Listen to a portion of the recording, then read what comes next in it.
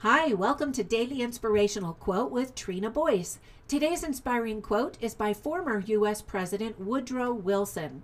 He was the 28th president who served from 1913 to 1921. Before that, he was president of Princeton University and the governor of New Jersey. He stated, quote, "I would rather belong to a poor nation that was free than to a rich nation that had ceased to be in love with liberty," end quote. I thought that was a really good quote in honor of celebrating President's Day today here in the United States of America.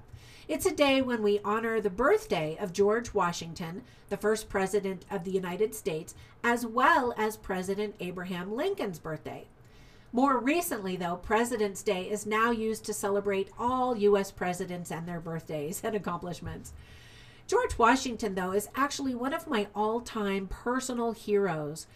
After the Revolutionary War, the people were so grateful for how he led the colonies during the war that they were willing to name him the king of this new country called America.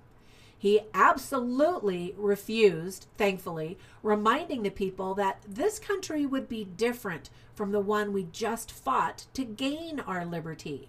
He could have had the ultimate power as a monarch, but he understood that his role was a servant of the people.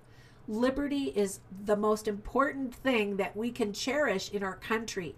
And especially as America is getting ready to elect a new president or to reinstate the incumbent president, we need to keep our eyes focused on liberty and on our personal freedoms and choose a leader or continue to pick a leader. I'm trying not to get super political here, but to just always be mindful of the importance of liberty.